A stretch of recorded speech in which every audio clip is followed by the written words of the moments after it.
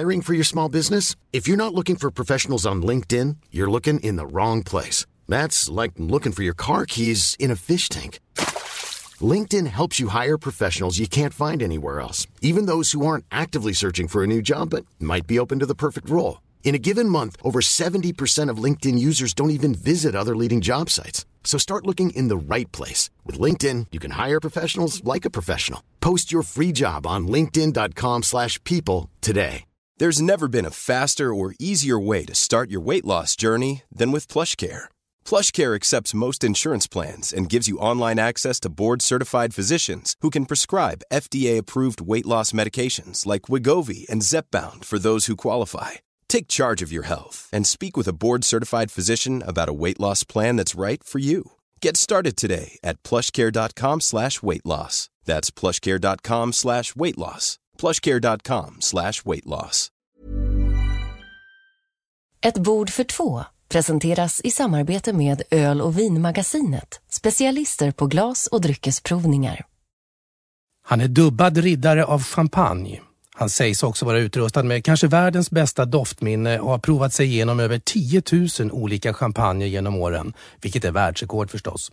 Således är han mannen som rör sig obehindrat bland slott och herresäten, kungligheter, noblesser, champagnedirektörer och stolta vinbönder. Men han är även familjefadern som stiger upp tidigt regniga lördagsmorgnar för att ikläda sig rollen som fotbollspappa åt sin son. Mina damer och herrar, låt mig presentera Rickard Julin.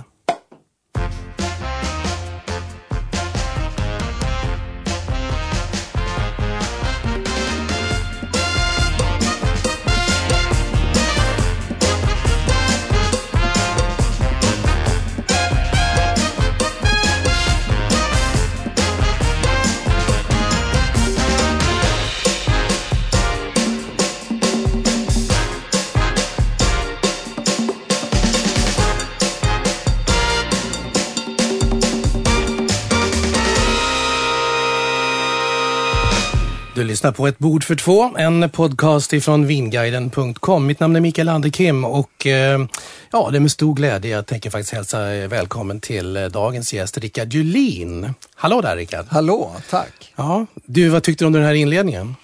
Ja, det var ju, jag tänkte på noblessen där. Ja. Jag gillar faktiskt den här apelsin-nobless. Fast man inte ska gilla Marabou. Men just den gillar jag.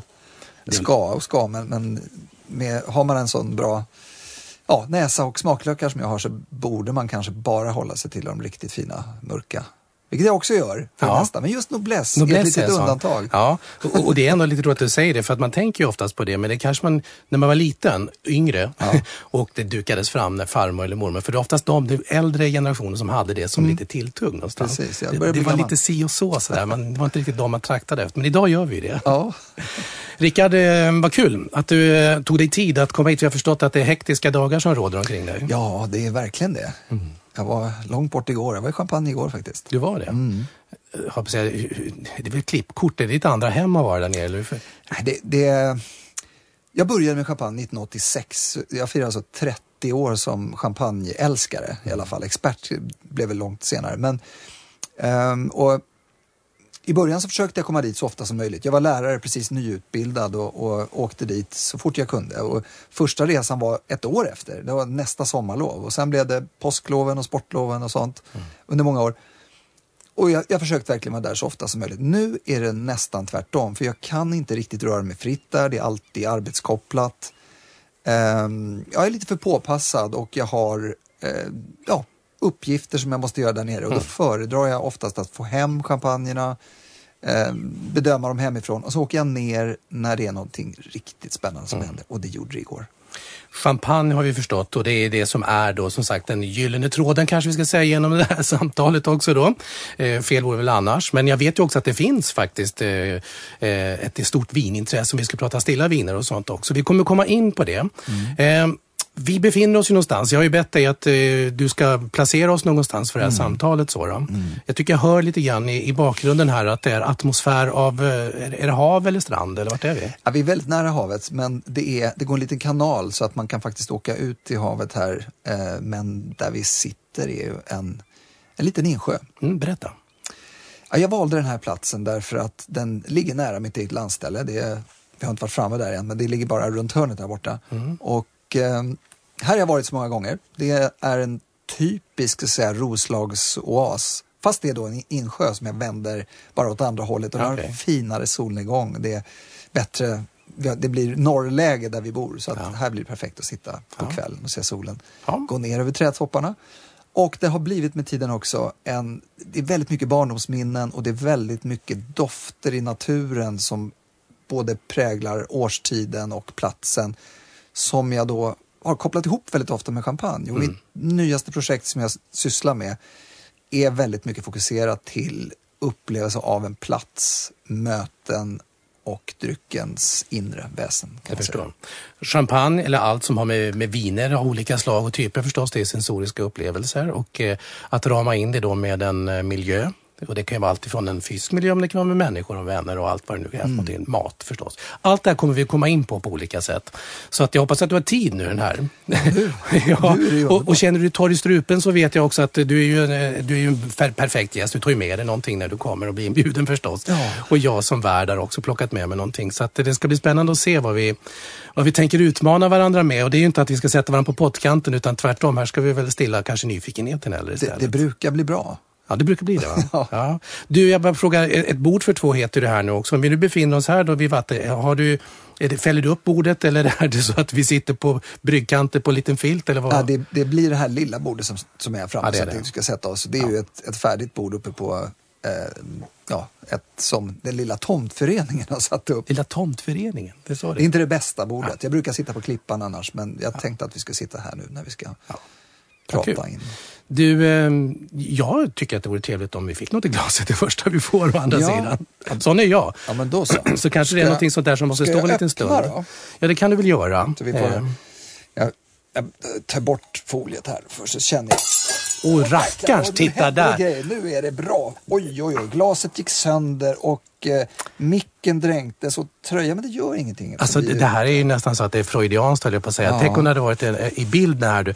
Men du gjorde inte illa dig nu, hoppas jag? Nej, det gick jättebra. Tänk att det här kan hända den bästa. Då måste jag nästan fråga, hur ofta händer det där? Ja, men det var ju, öppna ju din flaska istället för min. Som hade transporterats. Som hade transporterats i den här lilla kylvägen. Men du menar, just det. Det här hände väldigt sällan för att jag lossade på grimman. Sitter lite illa till här för jag ska vara framme vid mikrofonen. Men jag gjorde precis som man ska göra. Jag höll emot, men det var så tryck. Jag kunde inte sitta så att jag kunde sätta upp vänster pekfinger. Du hann inte, om man inte blev på, nej. För jag hann inte ens ta bort grimman, utan den sköt ju upp. Du ser här. Ja, jag ser. Grimman sitter runt. Ja, det gör faktiskt det. De 6 varven hann man inte med nästan. Då är det ju tryck, och det vet vi ju att det är ett enormt tryck i en champagneflaska. Det är ju likställa med ett traktordäck eller landsvägscykeldäck, har jag förstått. Fast jag lärde mig igår på det här stället jag var i Champagne då igår. Ja. Så har det kommit en ny lasermätare som kan mäta trycket utifrån flaskan, så man vet i förväg hur mycket det är i. Och det varierar ju väldigt mycket. Det är traktordäcksvarianten i de allra flesta, och så är det från början. Men sen med tiden så avtar det här. Och jag drack en igår där trycket var lika med 0, men man degorgerade den i alla fall, tog bort jästfällningen strax innan vi kom dit, och det var väldigt spännande. Ja, vilken bra början vi fick på det här nu då.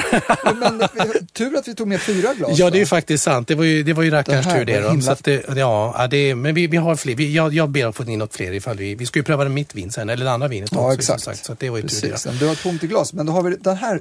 Då häller jag upp här åt dig då. Det kan du få göra, precis. Jag tänkte vi skulle få...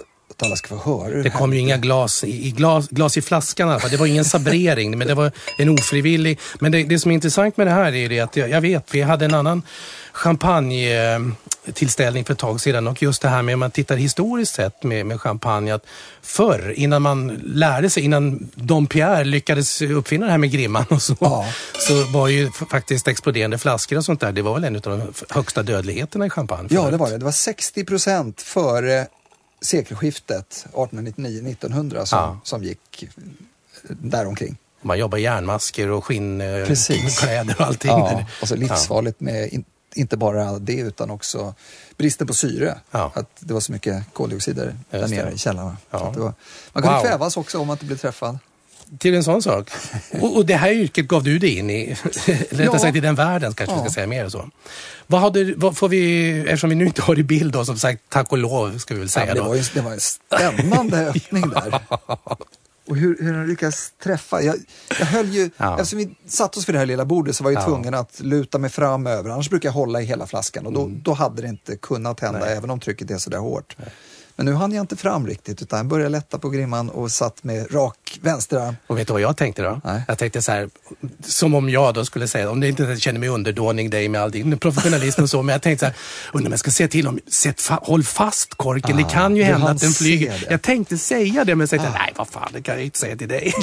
Jag har sett sånt hända på restauranger, på toppklassrestauranger i Frankrike. Där har de lossat hela grimman, låter stå kvar i sinken en liten stund när de ska gå fram. Men nej, det är väldigt ovanligt att det är sånt tryck. Man får tänka som så, det är verkligen det som är charmen med det här med champagne också, att man vet aldrig först man väl börjar öppna upp delar vad det är för typ av explosivitet som finns i det, och det är en levande produkt onekligen, så att det får vi se. Du, vad var det för något i det som har stillat sig lite med i din om jag säger så? Nej, men jag tänkte så här, att eftersom den här platsen är som, om du känner här dofterna, så de är extremt nordiska. Det finns en liten havsbris. Vi har till och med lite dofter ifrån fiskar som är uppfiskade som ligger här vid strandkanten inne i vasskanten. Och vi har vassen, ganska tydlig ton. Det är mycket sälta, det är mycket kalla nordiska grunddrag i det här. Det finns en friskhet även om vi har lite varmare temperatur i luften idag, så är det lite svalare vindar och så. Och då måste man, om man ska göra det perfekta valet, så måste man ligga väldigt mörkt i champagnevärlden om man ska dricka utomhus. Man måste ha mycket Pinot Noir. Och gud, nu kommer vi tänka på såna här saker också. Det är ju inte bara det, utan det är ju också vad har vi för dofter omkring oss. Ja, det var en ny bra tänkt. Bra, Rickard. Men det är samma grund som om du tänker, det var ju känt till i 10 år i alla fall, att man ska försöka, när man parar ihop viner med mat, att man ska leta efter aromer som antingen är kompletterande eller att de är väldigt lika det som finns där. Och jag har då, de här 30 åren så har jag en av de bästa slutsatserna, en av de största erfarenhetsmässiga lärdomarna som jag dragit genom alla år är just det här att jag kan nästan alltid välja rätt champagne för rätt tillfälle. Jag kan gå ner i min egen källare, folk frågar mig, vad ska ni dricka imorgon? Jag får se, det beror på hur vädret det är och hur det känns i luften och allting sånt där. Och inte minst när man vet att man ska till en speciell plats så finns det vissa parametrar som man måste tänka på. Och det är alltid från... Men memorerar du den omgivningen också lika mycket som du memorerar, eller är ditt doftbibliotek idag så pass stort och öppet på vid gavel så att du vet det på en gång? Både och. Både och, ja. Både och. Jag analyserar det och jag känner efter, men jag kan också förstå i förväg att jag ska till den där platsen. Här finns det vissa grundläggande saker. Och här har jag ju suttit så många gånger så jag vet att Pinot Noir smakar bättre än Chardonnay här.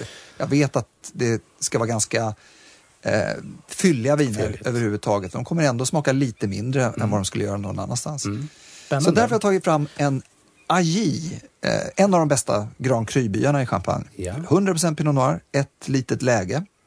Från en odlare som heter Roger Brun eller Roger Brown eller Roger Brun som du vill. Exakt. Vem vill att jag ska vara idag? Och namnet heter alltså det är Göteborgsvinet La Pelle. La Pelle? Ja, den heter La Pelle. Men det stavas Pelle.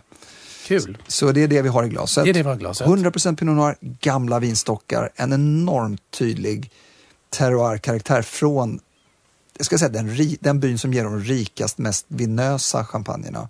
Och en av de 3 bästa Grand Cru-byarna för Pinot Noir. Jag kan inte hålla med, jag måste ner med näsan här. Det måste jag göra, och då ska jag faktiskt också säga det till lyssnarna här att det är premiär för mig också, inte bara för vinet då, för det hade jag faktiskt inte gjort, så det är jättekul, men också för dina nya fina glas. Ja, tack. Du är alltid lika generös. Det var lika när du kom till som gäst när jag jobbade med radio, när jag och Sofia hade champagne. Då kom du med dina nya glas till oss den gången. Så att det kommer vi säkert komma in på, för jag har förstått att du är noggrann med det där. Jag är väldigt noggrann. Doften? Ja. Den var väl underbar och väldigt verkligen passande för där vi sitter. Och väldigt passande faktiskt. Det är nästan så att jag känner hur måsskitarna landar. Nej, men det är som du säger, man får den här mineralhavsbrisen till. Men att man får samtidigt också, det måste hända någonting. Så att den inte bara liksom adapteras ihop med det vi känner omkring oss här. Exakt, och den delen är för mig, det är väldigt mycket mörka frukter, det är lite fallfrukt, det är mycket läder. Mycket läder, lite oxiderad Ja, frukt. Alltså när frukten... jag tycker inte riktigt inte den går så. mot oxidation. Jag tycker mer att den är... Jag sa fallfrukt, men jag menar alltså väldigt mogen men utan att oxidationen har kommit dit. Det finns inga inslag precis för mig innan. Nej, av okej. Nej, men det är okej. sherry eller madeira eller någonting sånt där. Utan det är hela tiden på en mörk fruktig sida. Den är väldigt mullig. Redan på doften så känner man att oj, det här är stort, det här är gastronomiskt inriktat. Det här är seriöst, det är tungt. Och det är väl inte så att vi sitter på den här platsen att vi uppfattar den som tung och överdrivet seriös. Utan det är en vacker, ren plats med en härlig luft. Men exakt vad du sa där, att vi vill också ha någonting som ger lite power här. Lite power, ja, precis. Att det inte bara lite så rustika som... trämöbler känner jag liksom. Ja, att det nästan kunde ha varit det. Men det sitter vi på den här fina. Och sen finns det en väldigt stark nybakt ton. Det finns ingenting rostat, det finns inte det här klassiska champagnebrödigheten, utan det är bara nybakt, lite gästig grund. Jag tog mig faktiskt friheten att bara spotta lite, för det var väldigt härlig mousse i den. Den drog iväg.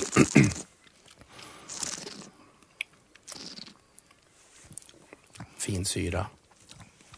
Samma toner som i doften ungefär. Kommer till en liten oljighet som jag gillar här. Det är lite fet. Väldigt fet.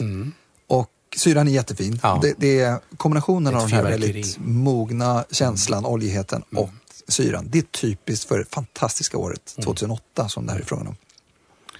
Och 2008 har jag förstått det rent generellt, så är det en riktigt, riktigt bra årgång i champagne också. Ja, fantastisk men lite tidig att dricka.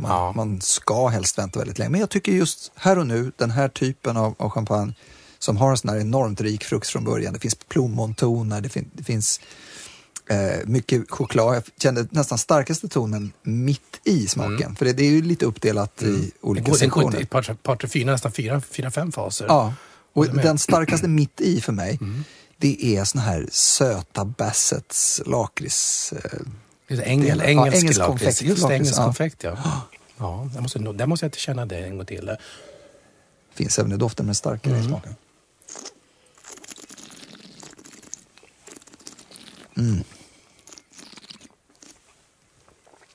Och välkommen till Sörpelkvarten. Här sitter vi med Rickard Julin och jag med Vad gott 20.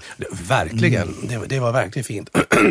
Det som är intressant med det här med doft och med smak och så, och som du säger inledningsvis här, att väljer man en plats så är det ju faktiskt, det var nytt för mig, jag har inte tänkt på det faktiskt, och det är ju lite korkat, men när du säger det är det självklart att man väljer ju också vin utifrån vad har man för omgivning, inte bara vad det är för mat som ska matchas eller vilket tillfälle som ska celebreras, utan vad är jag i för vi är ju, om vi nu så tänker doft och smak mycket, så tar vi in, vi kan ju inte sitta på Skutskärsverken till exempel och förvänta oss att vi ska känna alla fantastiska dofter i en flaska och sådär.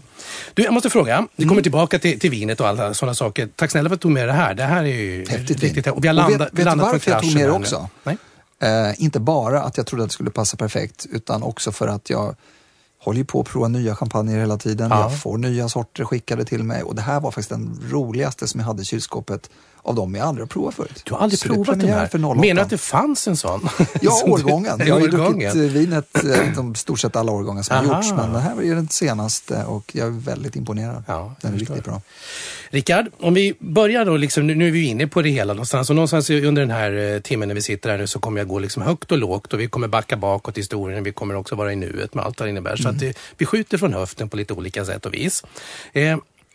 Jag måste fråga den frågan som jag har tänkt redan från början, med tanke på att champagne är ju för många människor, det är alltså en statussymbol, det är fortfarande förknippat med tradition, historia, sensualism och allt vad det innebär. Och för mig är det fortfarande också sådär så att champagne, det händer ju någonting inom mig så fort man bara tänker på champagne. Och dricker man champagne eller bevistar champagne så flyttar man fram positionerna lite grann. Är det fortfarande samma kittling för dig? Förutom att du bortser från att du inte kan gå på gatorna på samma sätt.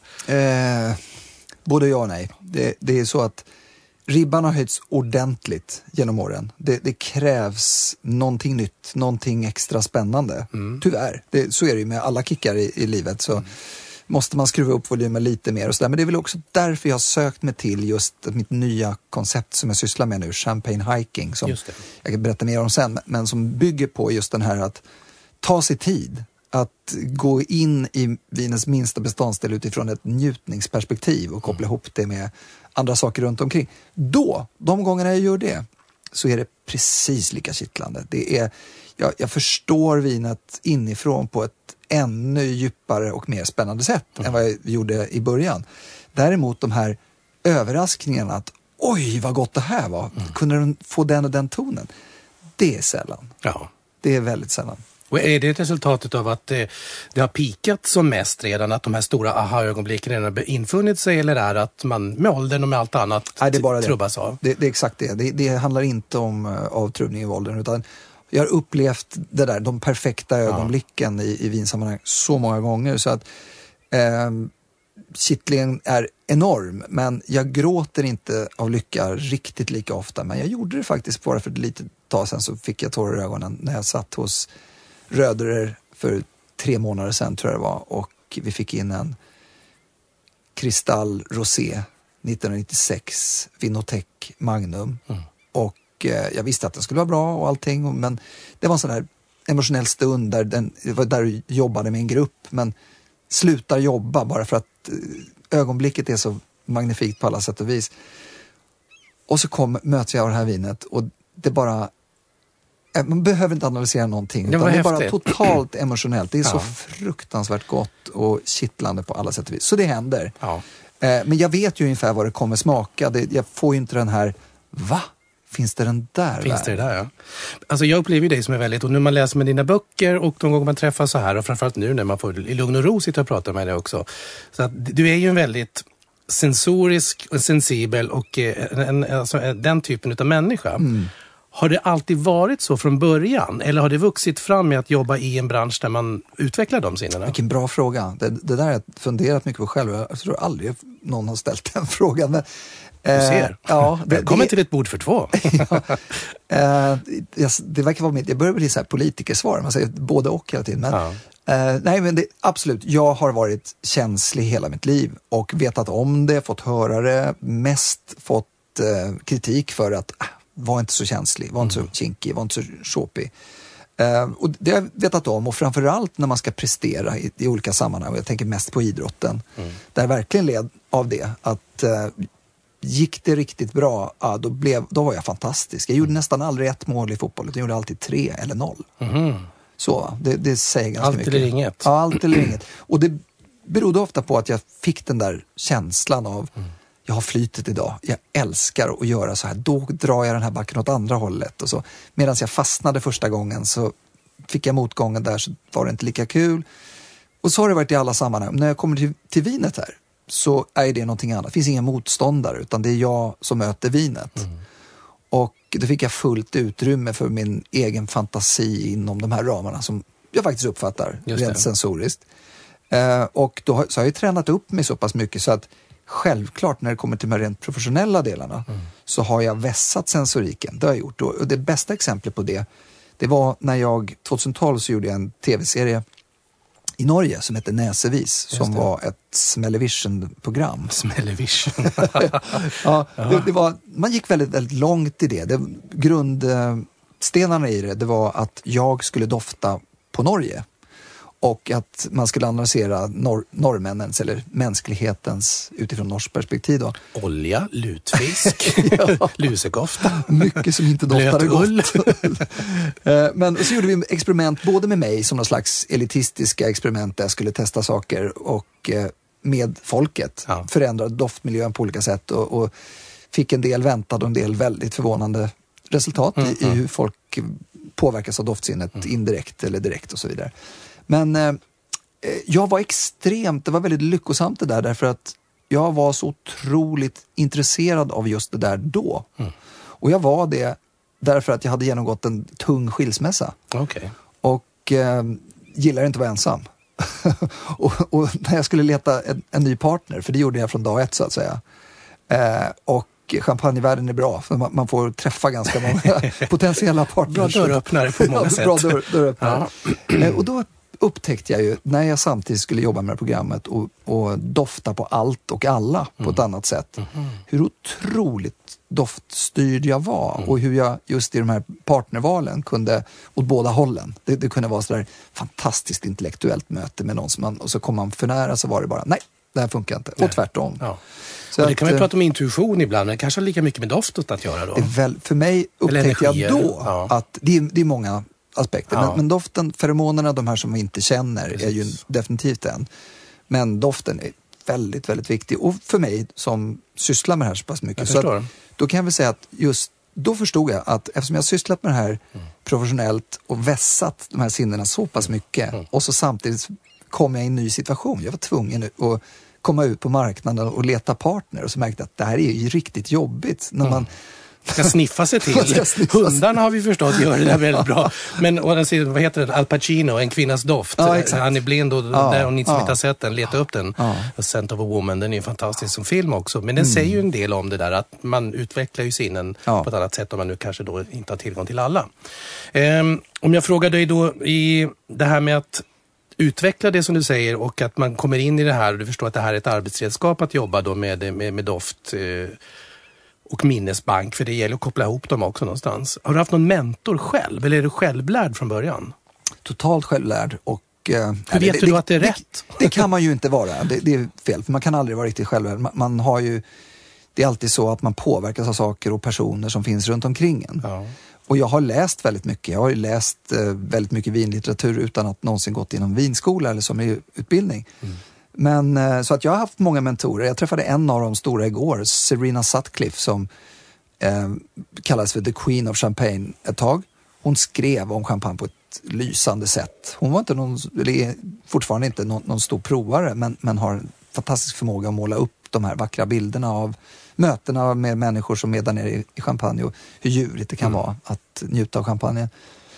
Så att litterära förebilder har jag definitivt haft. Men annars kring det här hur man påverkas av doftsinnet och vad det är för saker som man ska hitta i dem. Där är jag väldigt mycket självlärd och trott på mig själv. Ja, för det måste ju komma in att man verkligen känner det. För att mycket handlar ju om det, när man ska leta dofter och smaker och sånt. För att det är svårt att säga att det finns ett enda facit. Ja, vi kan förstå att det finns egenskaper vi ska hitta i ett vin beroende på hur det är framställt och vilken druva det är och allt det här.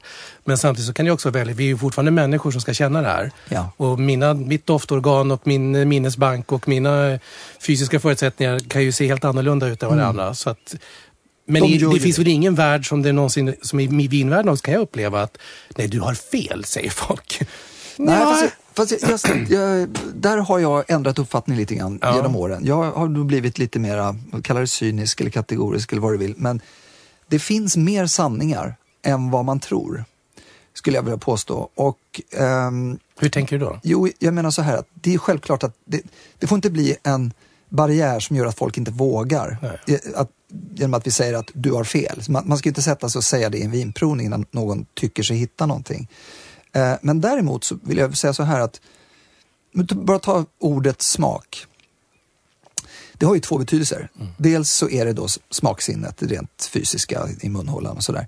Och sen så är det samma ord som vi använder för personlig preferens i alla möjliga olika sammanhang. Så stilskillnader. Så vilken klädsmak har du? Så och där godkänner vi nästan alltid. Det finns ganska tydliga riktlinjer. Men jag tror att det är så att varför vi använder ordet smak, det är för att vi är så dåliga på det.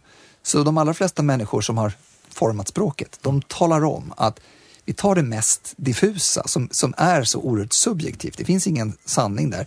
Det använder vi. Allt annat, det vi ser är ju sanning. Ja. Utom när det är en trollkarl som visar sig sen att jag gjorde någonting annat fast det såg ut på ett annat sätt. Vi blir jätteförvånade när det är någonting som vi ser, det finns en annan sanning än det vi ser framför oss. Vi litar så på våra ögon. Men smak- och doftintryck, de tror vi att de är helt individuella. Det finns inga... Jag tror inte ett dugg på det. Jag tror att det är så att det är väldigt exakta kemiska sammansättningar som säger vissa saker. Sen kan man tolka de här, koppla dem till olika emotioner och så, definitivt. Men, och så ska man utsätta sig för dem så att man kan memorera dem också. Ja, och hänga upp dem. Det som jag ser allra mest är ju att man, som jag reser jorden runt och provar champagne med olika människor, så ser man väldigt olika kulturella skillnader.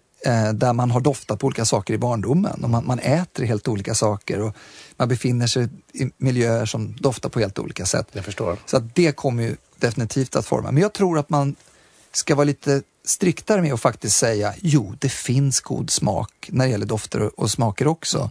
Och börjar man jobba med vin så blir det väldigt tydligt så att håller man på länge med det så kommer de flesta vinprovare att tycka om ungefär samma viner. Man kommer till samma håll. Man hittar vad som är kvalitet. Ja. Och det kunde redan romarna.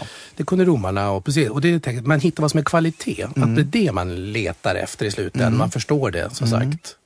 Och det kräver ju träning och det kräver också att man har en kunskap om vad det är man möter i glaset. Men jag tror att bakom den här kvaliteten så finns det, lite tråkigt, men exakta kemiska komponenter som gör att man hittar den här kvaliteten. Sen kan man uppfatta dem på olika sätt. Och jag tror väl samtidigt, om det är någon som verkligen säger jag känner så mycket kardemumma i det här, så gör förmodligen den personen det. Och det mest troliga är att det är en av alla de hundratals aromer som finns. Ja. Och sen är man olika präglad, olika känslig för olika delar av doftspektrumet. Och då kommer vi in på det här, det som är också en av dina unika talanger, gåvor ska vi väl säga. Det är just det här att ha den här tillgången till alla dessa, för att jag menar, vi stoppar ner näsan i lapelle här igen och så kan vi känna då direkt där vi pratar om, nu har ni förstått lite grann så att nu tycker jag ju också att det blir det här lite äppliga på ett annat sätt. Det blir och så. Mycket röda äpplen. Exakt. Ja. Och det är ju för att det händer någonting i glaset också, där temperaturen sänker sig och så. Men samtidigt så hittar du säkert 15-20 andra doftgrejer på en gång kanske också. Ja, framförallt så... Hur kan man göra det, menar jag? Blir det bildminnen precis som ett fotografiskt minne, eller hur? Det blir det. Men man kan också komponera ihop det. Jag funderar på det här så himla många gånger. Jag ska försöka förklara vad det är jag ser framför mig. Ja. När jag sitter i en blindprovning och om jag inte hade sett vad det här var för någonting, så dyker det upp vissa ledtrådar som bara är jättetydliga. Att sen sätta ord på exakt, nu kommer den och den tonen, det blir ofta, det kan man göra, man kan hitta många toner, men det blir lite fattigt i förhållande till vad jag faktiskt upplever. För att sker en liten förändring så kommer jag att registrera den. Sen är den så liten men så tydlig ändå att jag inte kan förklara den med ord. Till exempel samma vin, 2 olika årgångar. Man kan säga att det är lite högre syra i den och det borde, men det är kanske samma arombild. Och ju bättre jag har blivit, ju längre jag har hållit på, desto färre toner kanske jag lyfter fram när jag ska beskriva ett vin. Just det. Men jag känner igen så pass mycket och det är lite grann som jag träffar dig. Eller jag träffar någon som jag träffat väldigt ofta. Alltså en människa är oerhört komplex. Det består av rösten, mimiken, dofterna, hela kroppskonstitutionen. Ja, du vet, you name it. Alla olika delar. Och det här sammantaget blir så självklart för oss att om det är en person vi känner väl så kan vi se den här på långt håll. Är det någon som vi bara träffat flyktigt så vänta, vad var det vi sågs någonstans? Vad var det? Så växer det här fram efterhand. Ett vin är förstås inte riktigt lika komplext som en människa, men inte långt ifrån om man bara ska stanna upp och säga vad är typiskt för just det här vinet. Ja, jag förstår. Jo, men det är ett möte. För det brukar man säga. Och det är av respekt för vinet också någonstans. För den har ju någonting att berätta för dig. Och precis som jag har bjudit in dig till det här så har ju du någonting att berätta och förhoppningsvis har jag någonting att berätta för dig. Och vår tredje part här är då vinet och det är vår skyldighet att lyssna. Eller känna det. Så det är faktiskt sant. Men kan du känna också då det här att man, om man nu har tillgång till det och känner det här och sen om det blir bilder eller om det är minnesbanken du hämtar ifrån och liknande. Behöver man säga hela facit till allt och alla då? Nej. Det behöver man inte. För i fel sammanhang kan det ju bli att man blir besserwisser istället. Då. Ja, absolut. För mig, jag får ju oftast, nästan alltid när det uppstår en sån situation så vill folk att jag ska berätta så mycket som möjligt. Och många gånger så har jag ingen lust med det alls. Utan känner efter själva ungefär. Och man kan säga några få saker om det. Andra gånger så brinner man av lust och bara, ni känner det där och där, jag måste beskriva. Fatta för guds skull. Det här är grymt stort. Är ni med på noterna? Ja. Så att, och sen hela det där sociala spelet med hur mycket man ska säga. Vin är ju alldeles för mycket förknippat med just att man ska sitta och svänga sig med att man är duktig på det där. Och det har jag kommit över för länge sedan. Men jag hamnar ändå där någonstans några gånger. Jag har ett väldigt bra exempel. Kan vara kul att dra här. Ja. Jag satt en gång på en 50-årsfest. Jag kände inte personer runt bordet och där sitter det 2 stycken tjejer och 2 stycken killar. Och de här killarna stöter lite grann på de här tjejerna och ska imponera på dem på olika sätt. Och det serveras ganska dåliga viner. Men killarna, de snackar upp de här vinerna. Jag sitter som en läkare som inte vill berätta att man är läkare, för då kommer de säga, jag har ont i armbågen och kan du hjälpa mig med axeln här och sånt. Så att jag sitter och kniper igen där. Men så efter ett tag så börjar de säger så mycket fel. Och jag märker att allt de säger är bara för att impa. Precis det. Klassiker. Och till slut så kan jag inte hålla mig, utan jag går in och säger, nej men hörni, jag måste säga, jag tycker faktiskt inte att de här vinerna är så bra. Och sen argumenterar jag med någonting ganska professionellt där. Och då blir de, vem fan tror du det är? Ungefär så. Och då berättar jag, och då blir jag nästan som på mammas gata när man är liten. Så här, du, jag är faktiskt mycket bättre än dig. Jag är jättebra, faktiskt bäst i världen. Gick du i fällan eller var det medvetet? Ja, nej, jag gick i fällan lite grann. Ja, det gjorde jag. Och därför att jag ville egentligen bara trycka tillbaks lite och få avsluta diskussionen. Men så märkte jag att det bet inte riktigt. Och då drabbades jag av det här självhävdelsebehovet och skulle minsann berätta hur jävla bra jag var på. Är det tävlingsmänniskan som dök tillbaka där lite det grann? var det väl lite grann. Och så just att de inte hade en aning. Och för att jag tycker inte själv att jag har det där behovet av att få höra att jag är så bra. Lite för att jag vet att jag är det och känner mig ödmjuk i det. Också, ja. Men när man får det där och får det totalt förnekat, då blir det svårt. Och allting slutade med när jag hade dragit min längsta harang om olika hederslägeutmärkelser och riddardubbningar och världsrekord och allting sånt där. Då säger tjejen då, som jag trott att jag åtminstone har vänt, och så, fantastiskt, har du träffat Bengt Frithiofsson? Kan du fixa hans autograf? Den är bra. Den är jättefin. Ja. Ridå. Ja. Faktiskt, det är ridå, men lite gulligt samtidigt någonstans, det måste man ju säga. Ja, så för någon annan så kan du vara i den. Nästa gång så är det någon annan som lägger upp dig som riktmärke för det. Och sådär. Du, på tal om tävlingar och sånt där, du säger mig själv och det är med världsrekord, och vi gillar ju tävlingar i var en till mans, och är man dessutom då idrottsutbildad som du är i GH-sammanhang och så då, så är det att världsrekord, vad innebär det nu då att ha världsrekord? Jag vet ju att det finns den här Paris Tastings 2003, 43 utav 50 som du prickar in, och du säger att du själv chockad att det blev så många. Ja. Stod allt i scenigt just en sån dag då, menar du? Ja, det gjorde det.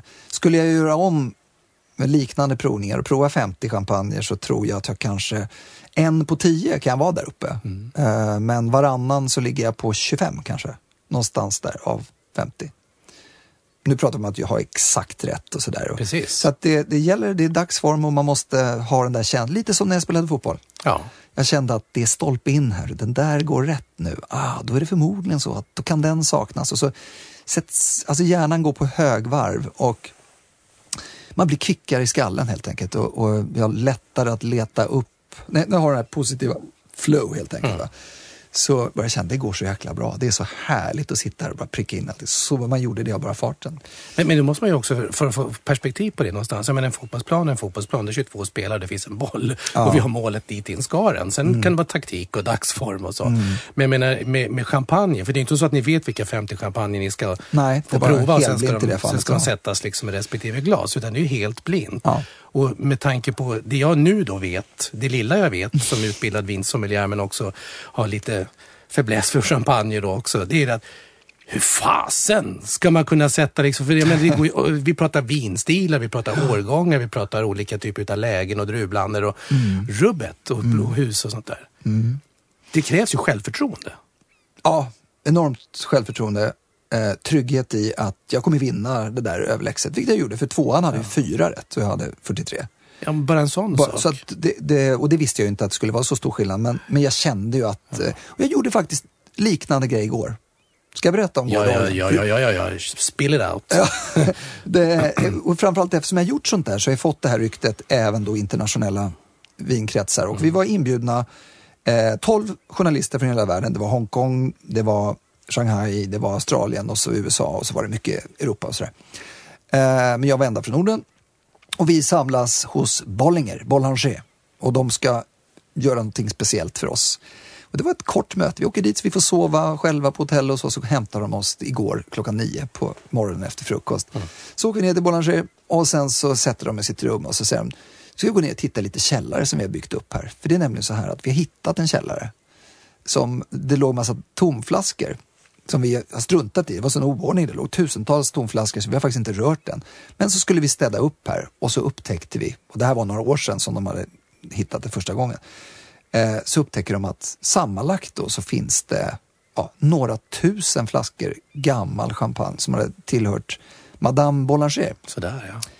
Och då ville de, vi måste göra någonting med det här, så att de har skapat 2 jättevackra källare med ett galleri med konstnärer och allting. Sorterat alla flaskor, smakat av alla flaskor, degorgerat, de har tagit ut jästfällning, satt i slutgiltig kork, utvärderat och sådär.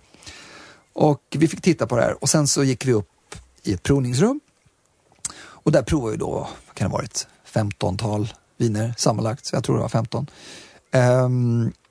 Och då blir det igen, så säger de att det är ingen tävling mellan er, men det står bara vin nummer 1, vin nummer 2 och så vidare.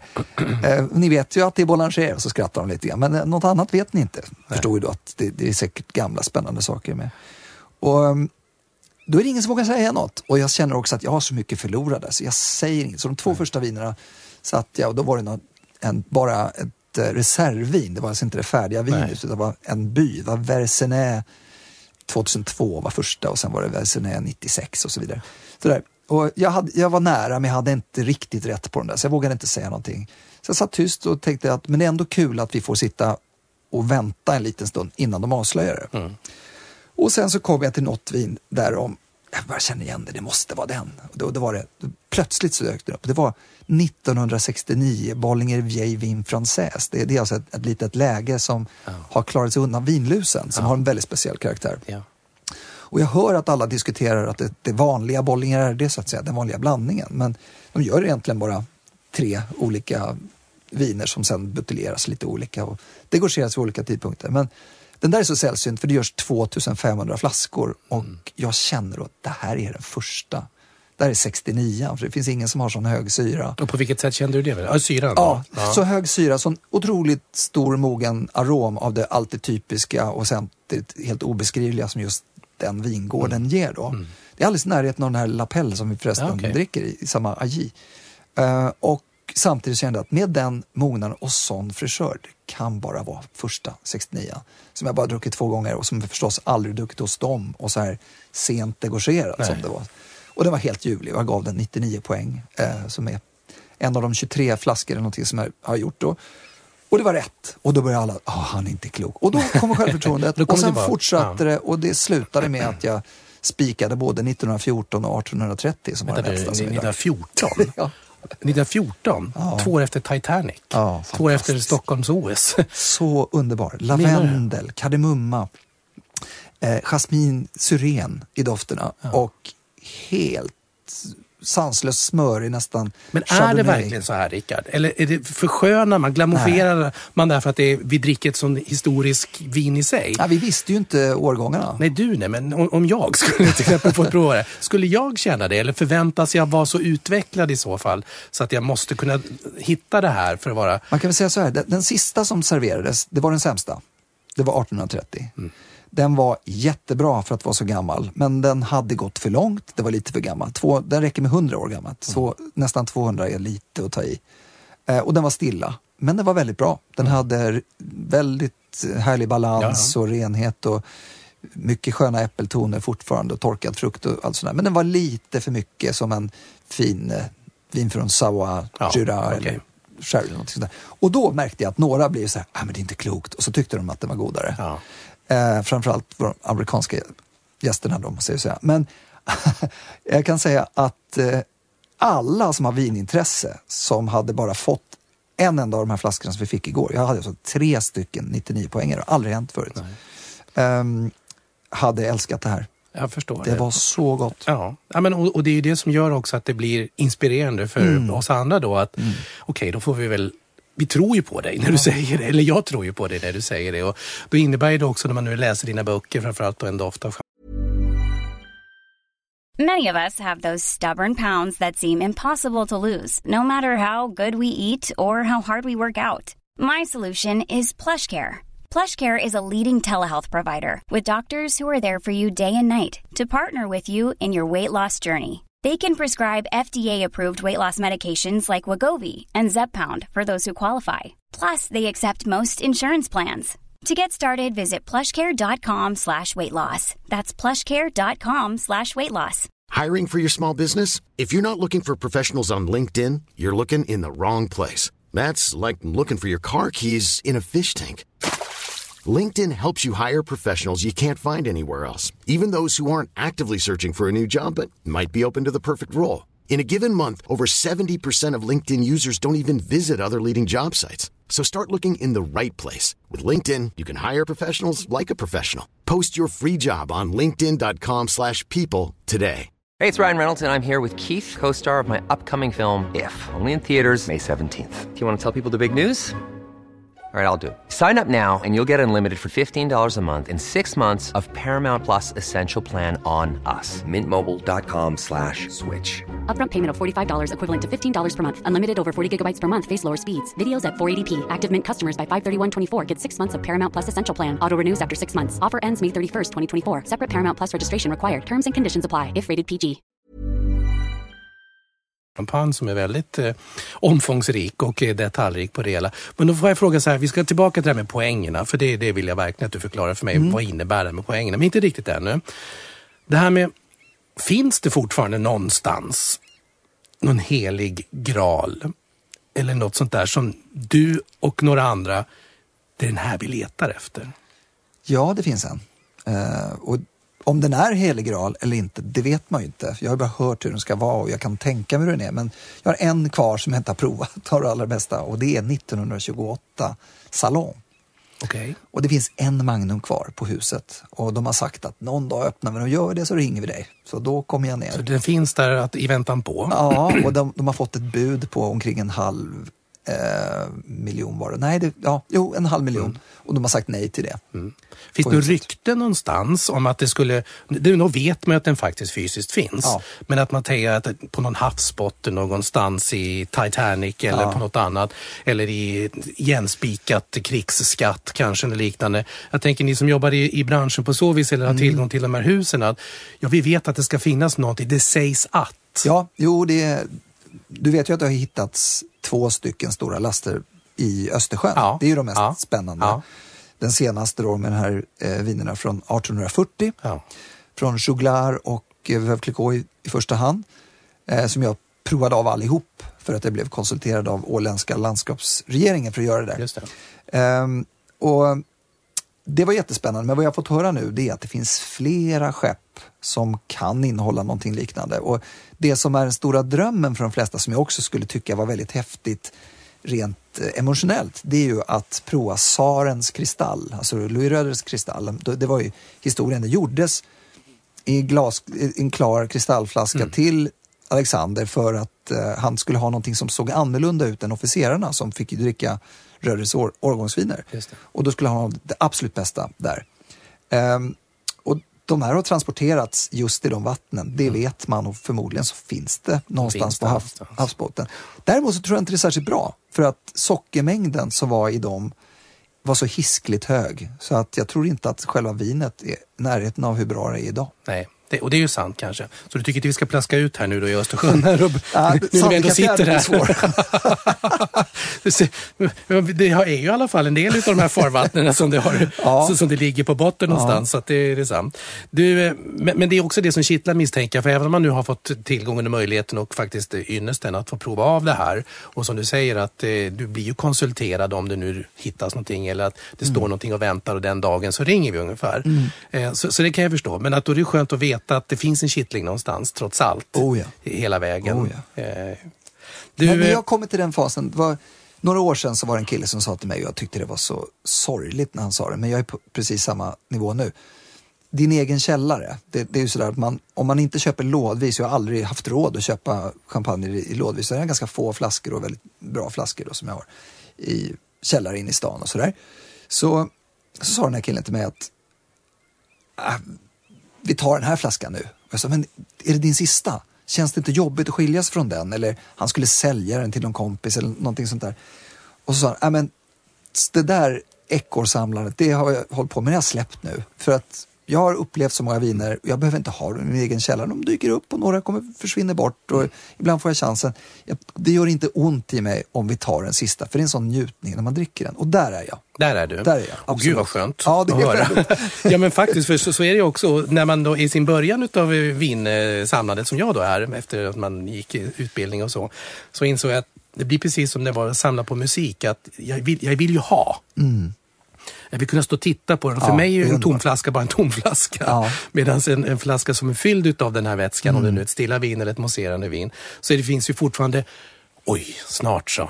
Men det är ju jättekorkat att tänka så. För att det är ju framställt för att det ska upplevas. Ja, exakt. Ja, det är korkskadat. Ja, det är korkskadat. Man ska samla på vinupplevelser istället för viner. Ja, jag håller med dig där. Du får lära mig. Jag tycker det var en bra sak. Du är poängsystemet nu då.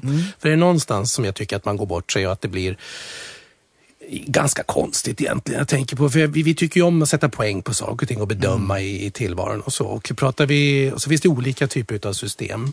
Och pratar vi stilla viner så har ju Robert Parker varit en av de här stilbildarna och framförallt också guidemärkena. Och du har ett eget system för det, för champagnerna.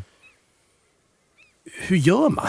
Vad innebär, du pratar 99 poäng och jag vet att det finns 100 poängare och den ska jag komma till. Men berätta, hur fasen bygger man upp systemet och varför? För mig så uppstod det tydligt och lätt. Jag har inte behövt fundera så himla mycket på det.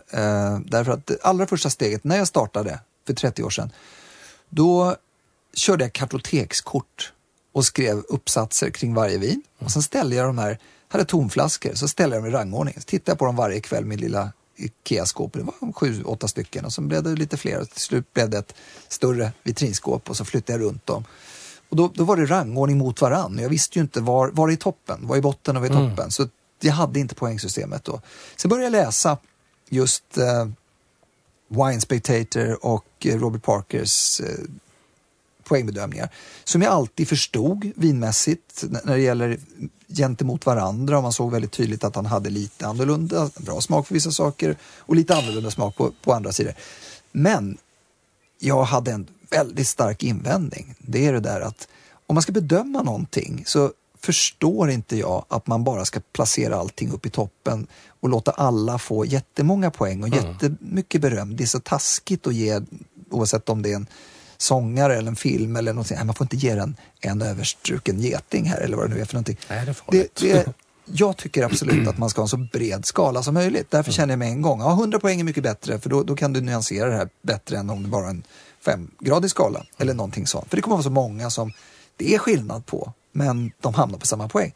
Så att om man ska urskilja, jag är sån som tycker att man i skolan skulle ha chans att ha ett 100-poängssystem och folk skulle klara av att bedöma det. Ska man bedöma överhuvudtaget, och det är en diskussion om när börjar man, men någonstans måste man göra en bedömning hur bra man är i ett ämne eller så är det rättvisare om det är en bred skala.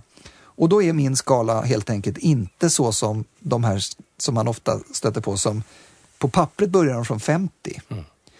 Det kommer från det amerikanska betygssystemet i skolan. Och i realiteten så är alla viner under 85 svaga viner. Och Robert Parker och Wine Spectator, man kan ofta se, jag kommer ihåg, jag såg Freixenet Cordon Negro som är ett av de mest vedervärdiga viner jag vet faktiskt. Som hade 90 poäng i Wine Spectator och som kom en annons på nästa sida. Då börjar man känna trovärdigheten kanske inte riktigt så. Nej. Och för mig så är Freixenet Cordon Negro absolut 0. För det är mycket godare med glas mjölk eller vatten eller mormors vinbärssaft. Pratar du kavas överlag nu eller pratar du just den? Jag pratar just den. Nu råkar det vara så att det är väldigt få kavas som får några poäng överhuvudtaget, för att jag tycker inte att någon är god. Och då är det lite grann där, vad snobbig han är och så. Men det finns en orenhet, det finns någonting terroirmässigt som aldrig kommer i närheten. Men kan du acceptera att andra tycker att det är gott då? Jag kan alltid acceptera att folk kan äta skit. Om jag nu? Nej! Jag har faktiskt en favoritgava. Vilken tur, vad synd att jag inte tog ner den till dig. Men jag förstår vad du menar. Det tror jag med det allra mesta. Det är klart man alltid ska respektera att folk tycker olika. Ja. Och tycker man som majoriteten av svenska barn att det är godare med vanillin utvunnet av tarmar än Tahiti vanilj, då får man säga att varsågod och tyck så. Ja. Men däremot så vill jag ju lära dem att kvaliteten är högre åt andra hållet och precis samma sak här. Jag förstår. Och poängsystemet då, men när man börjar bryta ner i decimaler och sådana här saker, vad skiljer då till exempel ett vin som du nu då prövar som ger 99 poäng och sen ger du något annat som är 99,3? Jag ger inte 99,3. Nej, men 99,9 då? Det har du gett. Ja, inte så det syns va? Men jag gör det står det i boken här din. Jag tyckte jag såg det. För vad det tänkte fråga, vad är skillnaden på att få 99,9 och 100? Jag har ett sånt litet... Rickard, har du inte läst din egen bok? Står decimalerna där? Ja, vi kanske gick med på att lansera dem. Jag ska titta. Jo, men topp 100-listan kanske vi gjorde det. Jag för med det va? Ja, det är mycket möjligt. Jag vet att vi hade diskussionen. Ja. Jag har inte läst den här boken. Du vet vad? Nej, men har du inte? Topplistor, kapitel 6. Ja, det kanske är så. Ja. På ettan här, och den ska jag ju läsa nu, men den har ju fått 100 då. Sen har du en på tvåan då som är 1938 Krüg. 99,9 står det på den. Och så är det 79, han får 99,8. Och du har mycket decimaler här. Ja, men jag har offentliggjort dem. Och du har verkligen offentliggjort dem. Men då kan vi ju säga, och hur tänkte du då? Jo, men därför att det blir ju trångt på toppen. Ja. Det är ju så. Det är som i idrottssammanhangen man säger att de springer på samma sekund. Men kolla, det är faktiskt tusendelar i slutändan. Måste ha någonting som skiljer dem. Och då blir det, när det är på den där nivån så är det förstås så att, vi pratar om en Krüg 38. Det är, även om jag är väldigt bra på att bedöma, gå in i en slags mentalt rum och oavsett hur omständigheterna är runt omkring kunna komma med en korrekt bedömning. Det har jag upptäckt eftersom jag ganska ofta får ett vin blint och så kanske jag inte ens känner igen det, men jag säger, det är 87 poäng. Ja, det går du förra gången, säger den som. Så att det är så jag försöker göra, skalar av allting runt omkring. Ja, och det är bra. Så är det ändå så att när man är på den där nivån så är den mänskliga faktorn så avgörande. Ja. Skulle jag ställa upp exakt de här vinerna här och nu så skulle vi få en annan rangordning. Förmodligen. Och jag kan bara bedöma just den flaskan som jag har satt poängen på där då. Du, och det här är då de 100 främsta champagnerna då genom tiderna som du har provat av här. Och ettan i det här fallet då, är det den enda gången du har gett någon 100 poäng? Ja, jag har gett ett rödvin 100 poäng också. Och rödvinet ska vi få prata om alldeles strax. Men i champagnesammanhang då så är det då 1928 Paul Rocher. Jag kan inte uttala det andra. Ja, men du måste säg som en Grov, eller, för det är inte Grav som i Bordeaux utan Grov Vinotech. 100 poäng. Det går ske i juli 98 och så skriver du så här, larvigt ung i smaken och den är 70 år gammal i det läget då. Ja. Det var 1914 igår också. Och då blir det ännu mer nu när du berättar 1914 att den kan vara larvigt ung och känna, alltså det är fantastiskt egentligen om man säger sådana saker. Men alltså 100 poäng, då finns det ju inte utrymme för att det fanns någonting som överhuvudtaget inte kunde vara fel. Nej, och det är fel, det är det inte ens på de som har 97. De är ju perfekta på sitt sätt. Men det kan ju vara någonting som gör det ännu mer storslaget.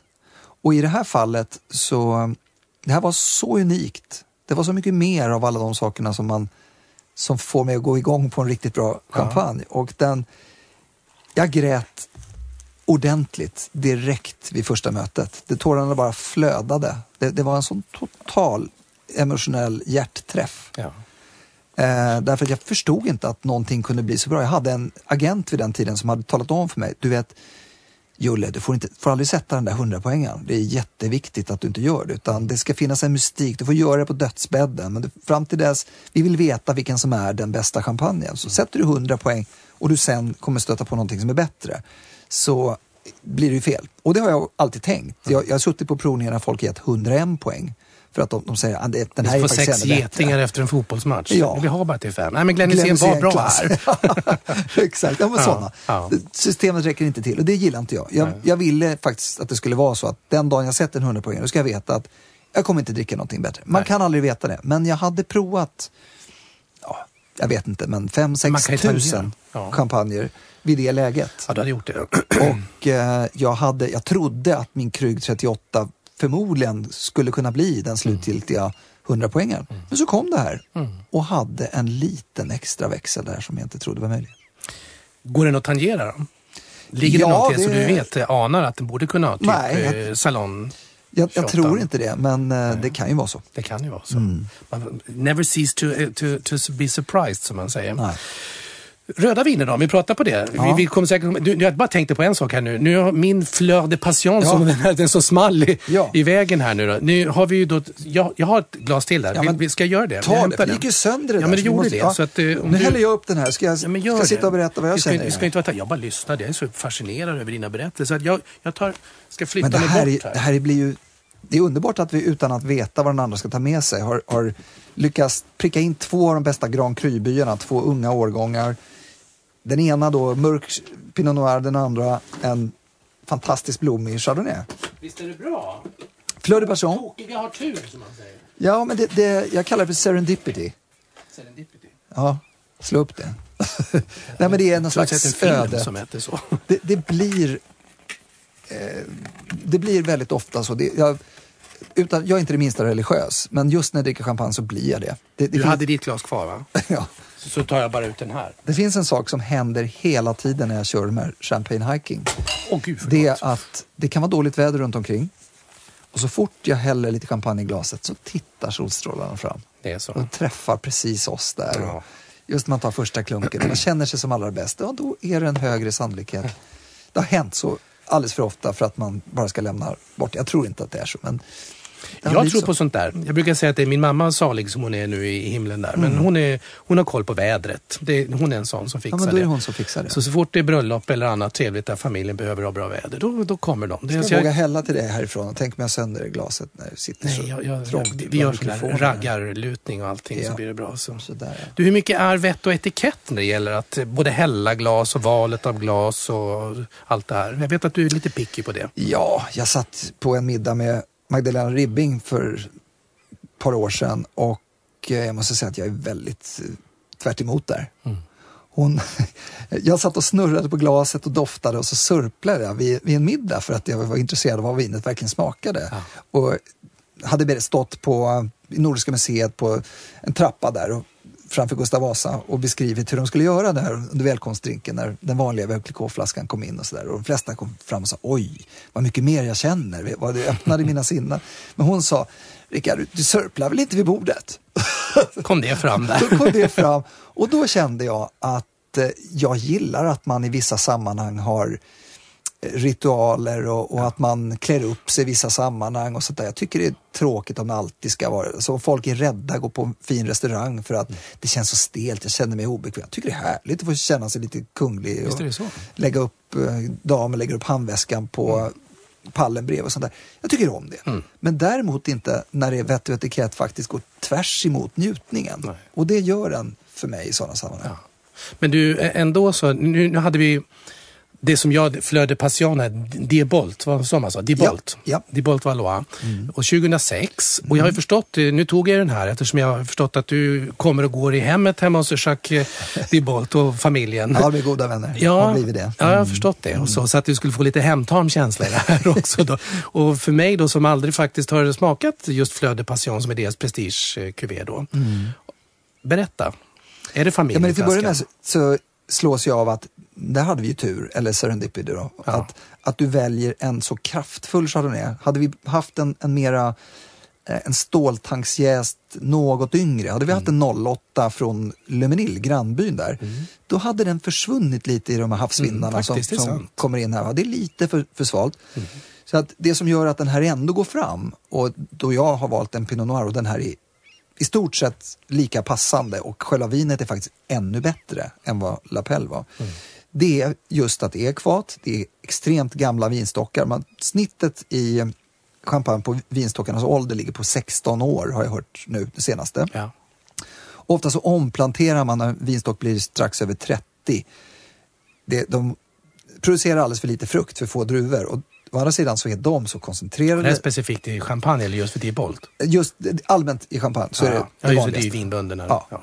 Men har man tid och råd att fortsätta och inte omplantera, så kommer man alltså få väldigt lågt skörduttag, väldigt få druvor, men då väldigt koncentrerade. Och man väntar till 50-60 och någonting. Och här är ett litet läge som heter Le Piment, som är idag 75-åriga stockar ungefär i snitt. Och det gör då att man har en otroligt liten vätskemängd. Det är fyllt med glycerolrik frukt. Det är så mycket extrakt i det här, och sen ovanpå det så gör han allt i små ekfat. En stor del nya ekfat som normalt kan döda ett så skört vin som champagne. Men just för att det kommer från de här gamla stockarna, från den här starka terroiren i en av de soligare sluttningarna i Cremant, så får man en exotism till vinet som är underbart tycker jag. Och jag har starka toner. Även när vi sitter här ute så går det ju tydligt att hitta både mintchoklad, en lite melon, mango, ananas. Det är kokoskänsla också. Kokos, exakt, bra. Och kokos är en del av ananas. Tänk på det nästa gång du äter en ananas. Att de ligger väldigt nära. Så en del av aromspektrat i ananas är ren kokos. Det är en kokos, ja. Spännande. Och just att det ekfatstonen kommer fram på ett bra. För annars vill ju vissa vill inte ha ekfat i champagner. Nej. Vilket jag tycker är synd. För jag tycker att det är jätteläckert om det inte tar överhanden. Ja. I det här fallet så känner man det tydligt men vinet klarar av att bära upp det. Ja, det är så. Ja, jättefin på näsan.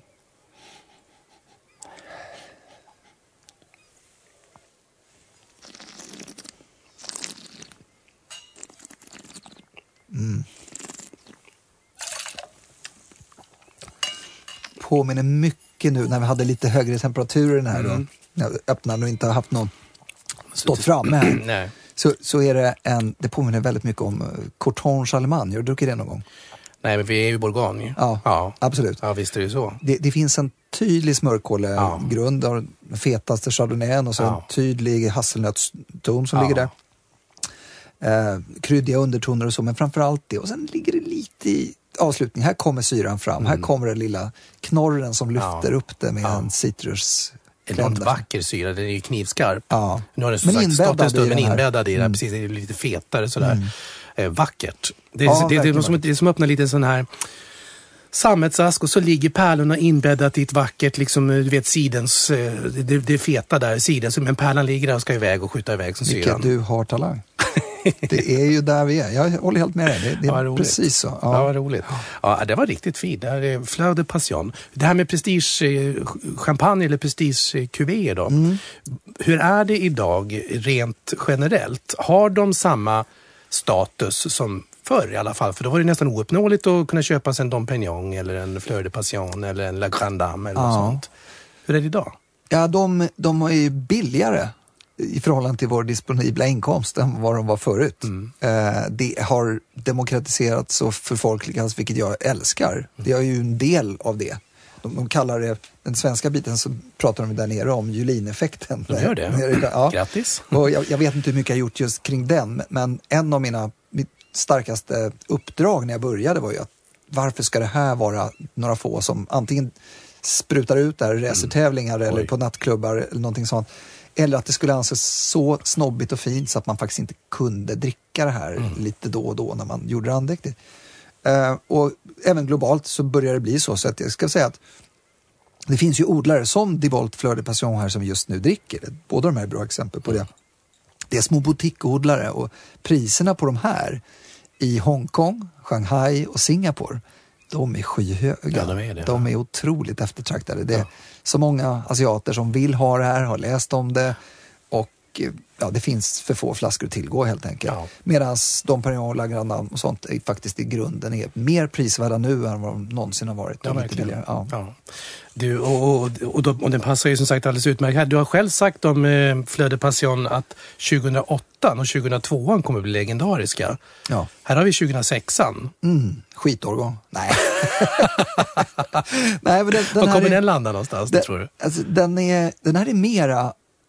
Nu vet ju inte jag hur duktig du är på att smaka såna här, men om vi hade tagit 08 här, det är mer ett embryo.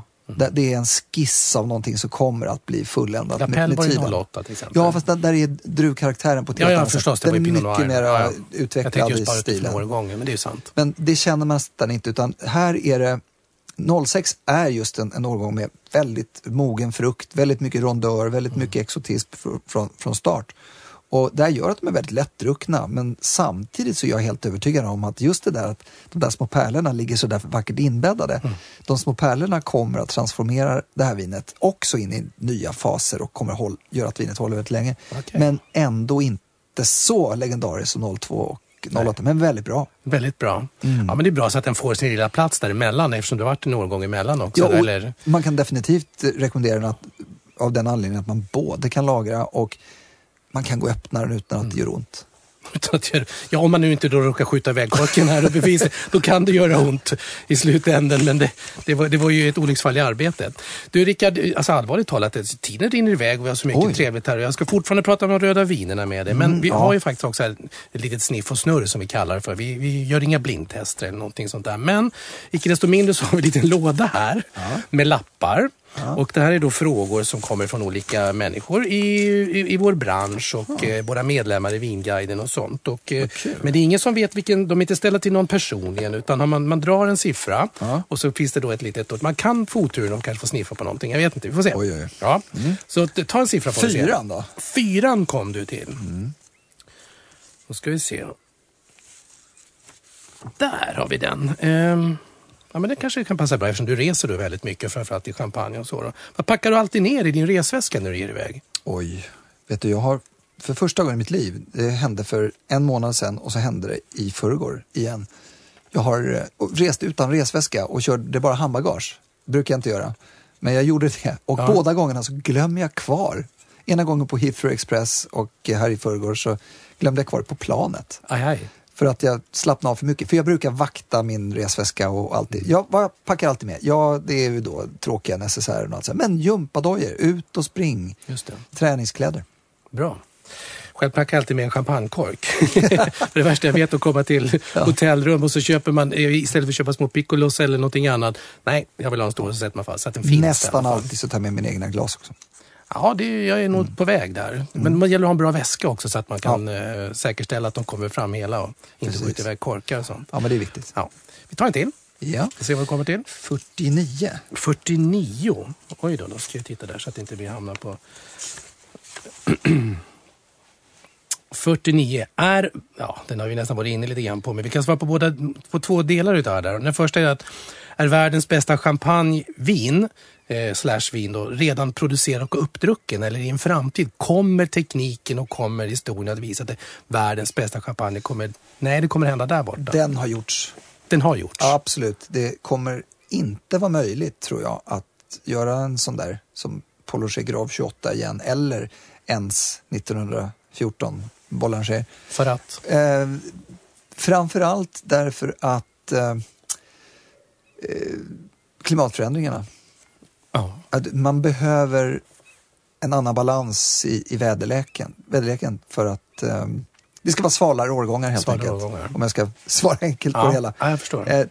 Tekniskt sett så kommer man ju att kunna utveckla nya sätt. Jag tror att det är väldigt få som kommer att lägga sådana resurser på att ha så lågt skörduttag och göra den typen av blandningar också. Så att det finns flera anledningar, men framförallt så är det att klimatmässiga hinder. Och med klimatfrågor som är aktuella och så, och i och med att klimatzonerna flyttas uppåt hela tiden. När det gäller värmen så kommer det givetvis att påverka. Jordmånen kommer ju för övrigt se ut som den gör i Champagne med omnejd och så, med den speciella terroiren som är. Men jag tänker på framöver sen då. Jag vet att det finns rykten och jag vet inte hur mycket som är sant eller inte, och det kanske du inte heller vet men inte vill säga, men det sägs ju att med tanke på den historik och de pengar och det värde som finns och som champagnehusen, de stora bjässarna idag liksom pumpar in för sina varumärken, så vill ju de ju säkerställa givetvis att om 100, 200, 300 år längre i jorden ska finnas, så ska ett Moet eller ett Boulanger eller ett Tattanger finnas kvar. Ja. Har de investerat högre upp? I södra England till exempel? Ja, jag var just förra veckan så var jag hos Tattanger och de har investerat mycket i södra England. Och det gör de säkert rätt i, därför att väderförändringarna går så pass snabbt och redan nu så finns det vissa årgångar. Jag tycker att 03, som är det varmaste året före skörd som har varit, Magnum 03 från England, de bästa producenterna där, de är riktigt bra. Det börjar hända något. Det börjar hända någonting. Ja. Det är världens bästa mousserande vin utanför champagne och de slår enklare champagner definitivt. Ja. Och de har en liknande jordmån och så. Precis. Men det dröjer länge innan det kommer vara så att hela distriktet tävlar med champagne. Men å andra sidan, som sagt, om 100-200 år, när inte du och jag sitter här och babblar, så ska ju någonstans de här varumärkena och champagnehusen och historien leva vidare. Ja. Och då vill man säkerställa, så kommer väl produkterna i sig kanske utvecklas över tid. Jag läste något annat häromdagen om just det här med att man artificiellt försöker framställa viner på ett bra sätt. Och har någonstans lyckats också utifrån Muscadet till exempel. Och så. Ja. Vad är din synpunkt på det? Ja, när jag började med det här så trodde jag ju faktiskt att det måste gå att analysera allting in i minsta detalj. Men när jag gjorde det här doftprogrammet i Norge så upptäckte jag hur otroligt långt ifrån man ligger de här exakta sakerna.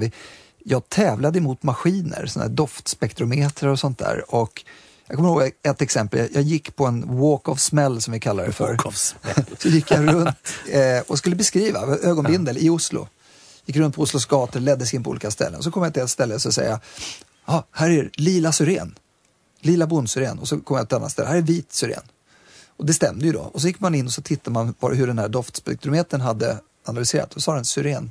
Den kunde inte urskilja så att det var exakt samma. Ja. Det stämde, jag såg inte färger. Det är en liten skillnad.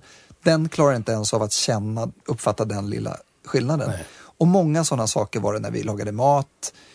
Så påstod man att man hade gjort massa mätningar med lammkött. Visade sig att det tog inte alls upp terroir eller vad djuren betade på. Det spelade inte någon roll egentligen, utan det var bara raser som var det viktiga där. Mm-hmm.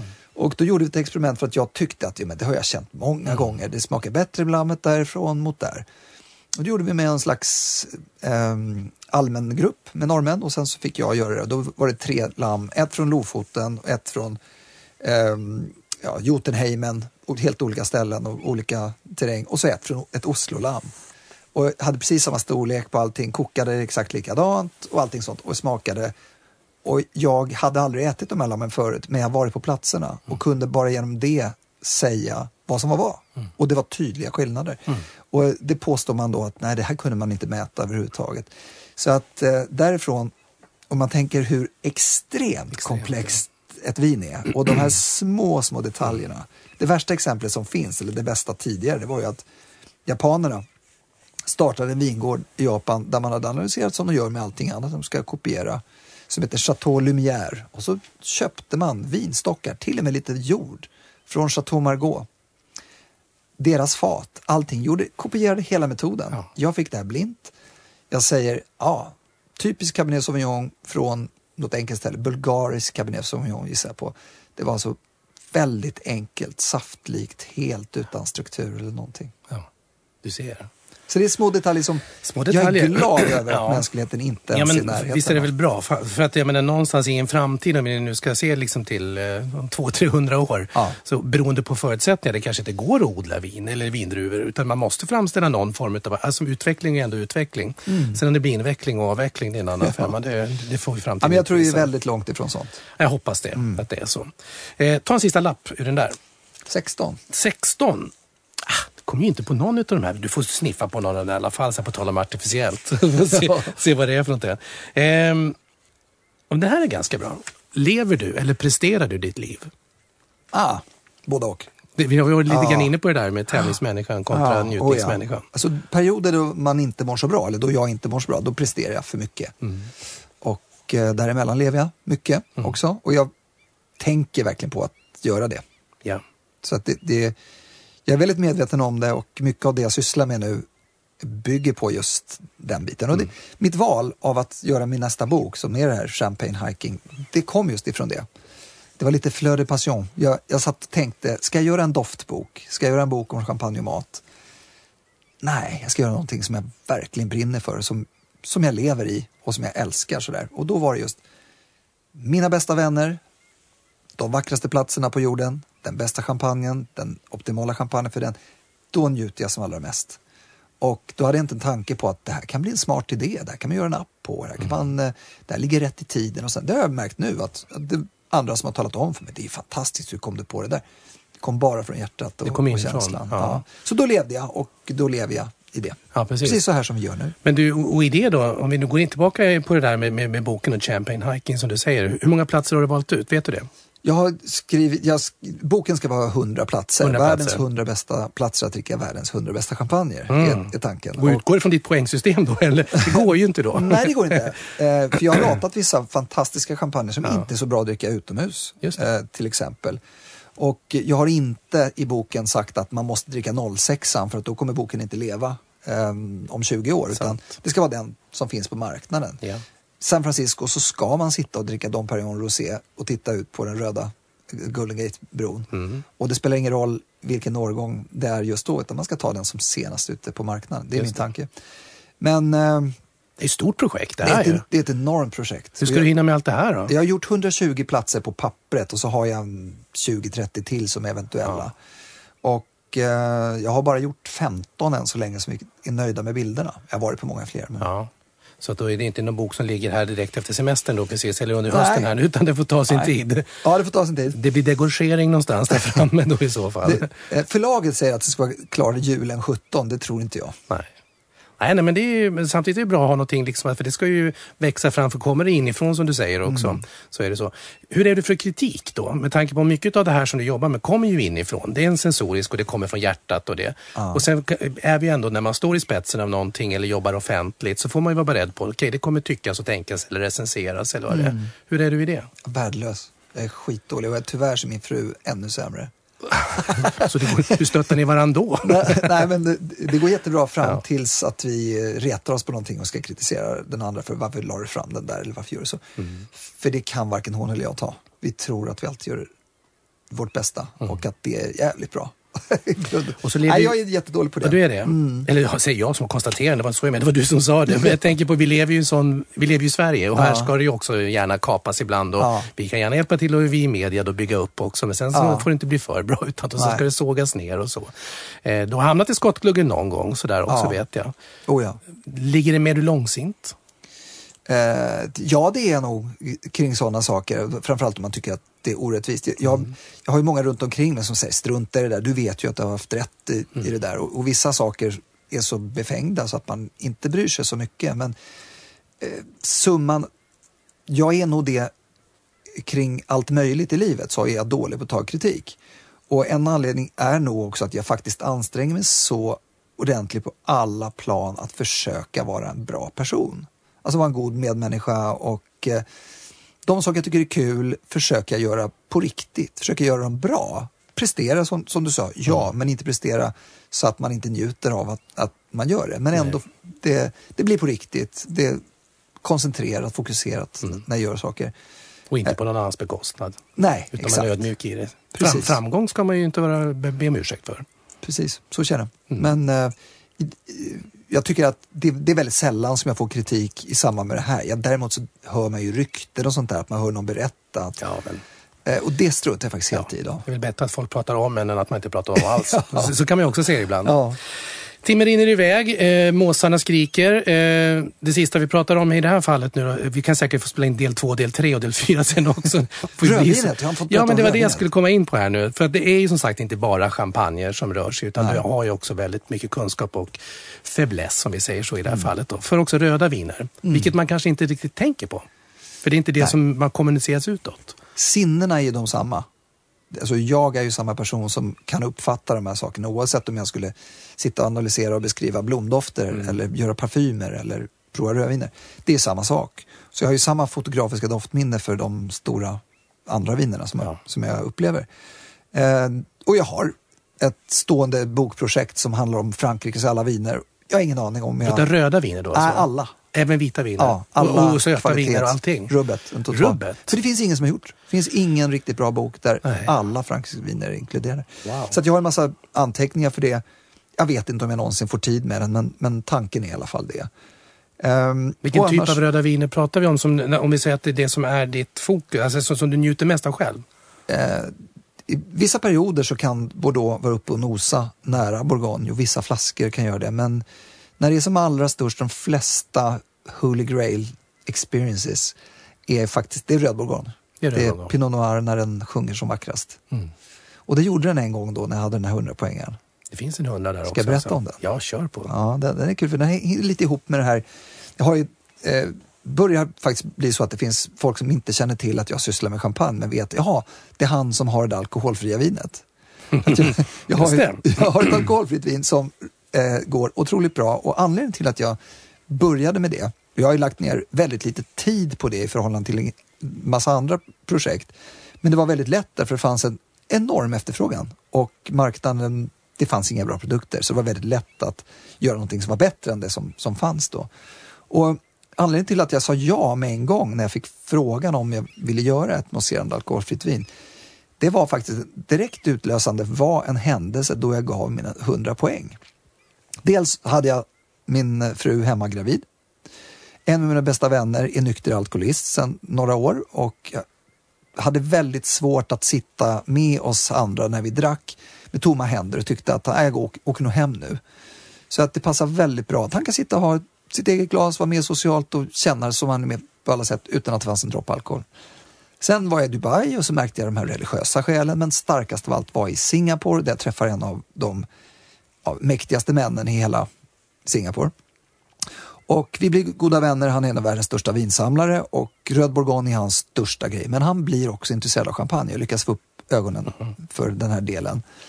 Och vi kör några provningar på massa lyxhotell och sånt där och så säger han, Rickard, på torsdag, då har jag en liten bjudning hemma. Så går jag hem till hans hem och det är inget hem, det är ett slott. Ett slott. Ett slott. Det är lite så här Kung Louis i Djungelboken. Det är djungel runt omkring och så smyger man. Ja, fantastiskt. Och då fick man se lite det kinesiska vanor där. Och då var det så att det var 20 män, sitter på ett långbord och sen sitter alla kvinnor för sig. Och vi skulle dricka samma viner och det var fantastiskt sanslösa champagne rakt igenom. Och sen så ska han ta fram sina 3 bästa rödviner som han tycker just nu är de 3 godaste. Och han vet ju då, för han kan verkligen välja och strunta i pris och sådär. Så att han hade kommit på någon slags tema. Men innan vi gjorde det så står jag och håller låda och det går väldigt bra och det är väldigt kul. Men vi häller upp väldigt lite, så damerna dricker ett par munnar av varje sort sådär. Så att det kanske i slutändan har de druckit 1 glas. Och då är det plötsligt så är det en som bara dunkar huvudet i bordet. Oj. Hon svimmar av totalt. Ja. Och jag blir alldeles chockad, men det blir inte de så mycket, utan de vet om det där. Att det är ganska många som inte har, som saknar enzymet som bryter ner alkoholen. Ja. Och som tål alkoholen sämre.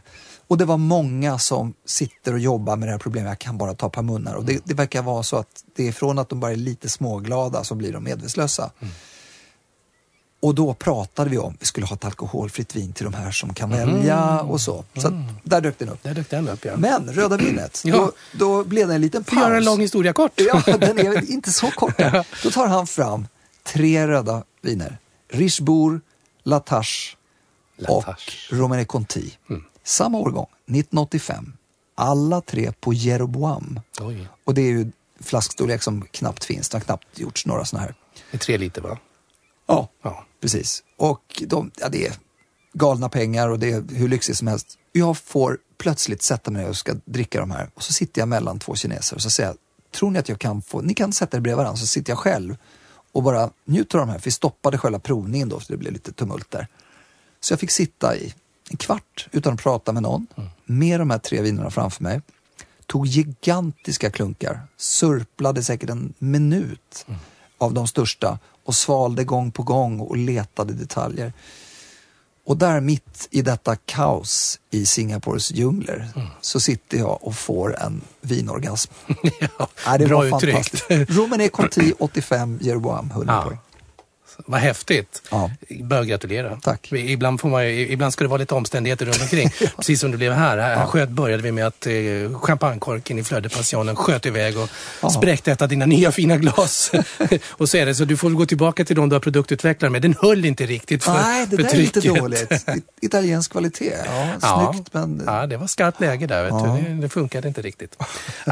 Rickard, jag måste faktiskt packa ihop här nu. Det känns som att det är lika bra. Men som sagt, jag tar gärna med filten om fler gånger. Det var väldigt trevligt. Ska jag visa huset där borta runt hörnet också? Ja, men du får jättegärna göra det. Det är väl en del av din historia som jag sa Margareta. Lycka till med sammanställandet av boken nu till att börja med. Tackar. Se fram emot den, Champagne Hiking. Och du får väl någonstans också uppdatera det så att du vet att du har decimalerna i din doft. Nu är du nästan slutsåld alla de här. Det börjar bli dags att läsa om det. Ja, jag gör det. Tack snälla för att du tog dig tid att komma. Tack. Ett bord för 2 presenteras i samarbete med Öl- och vinmagasinet. Specialister på glas- och dryckesprovningar.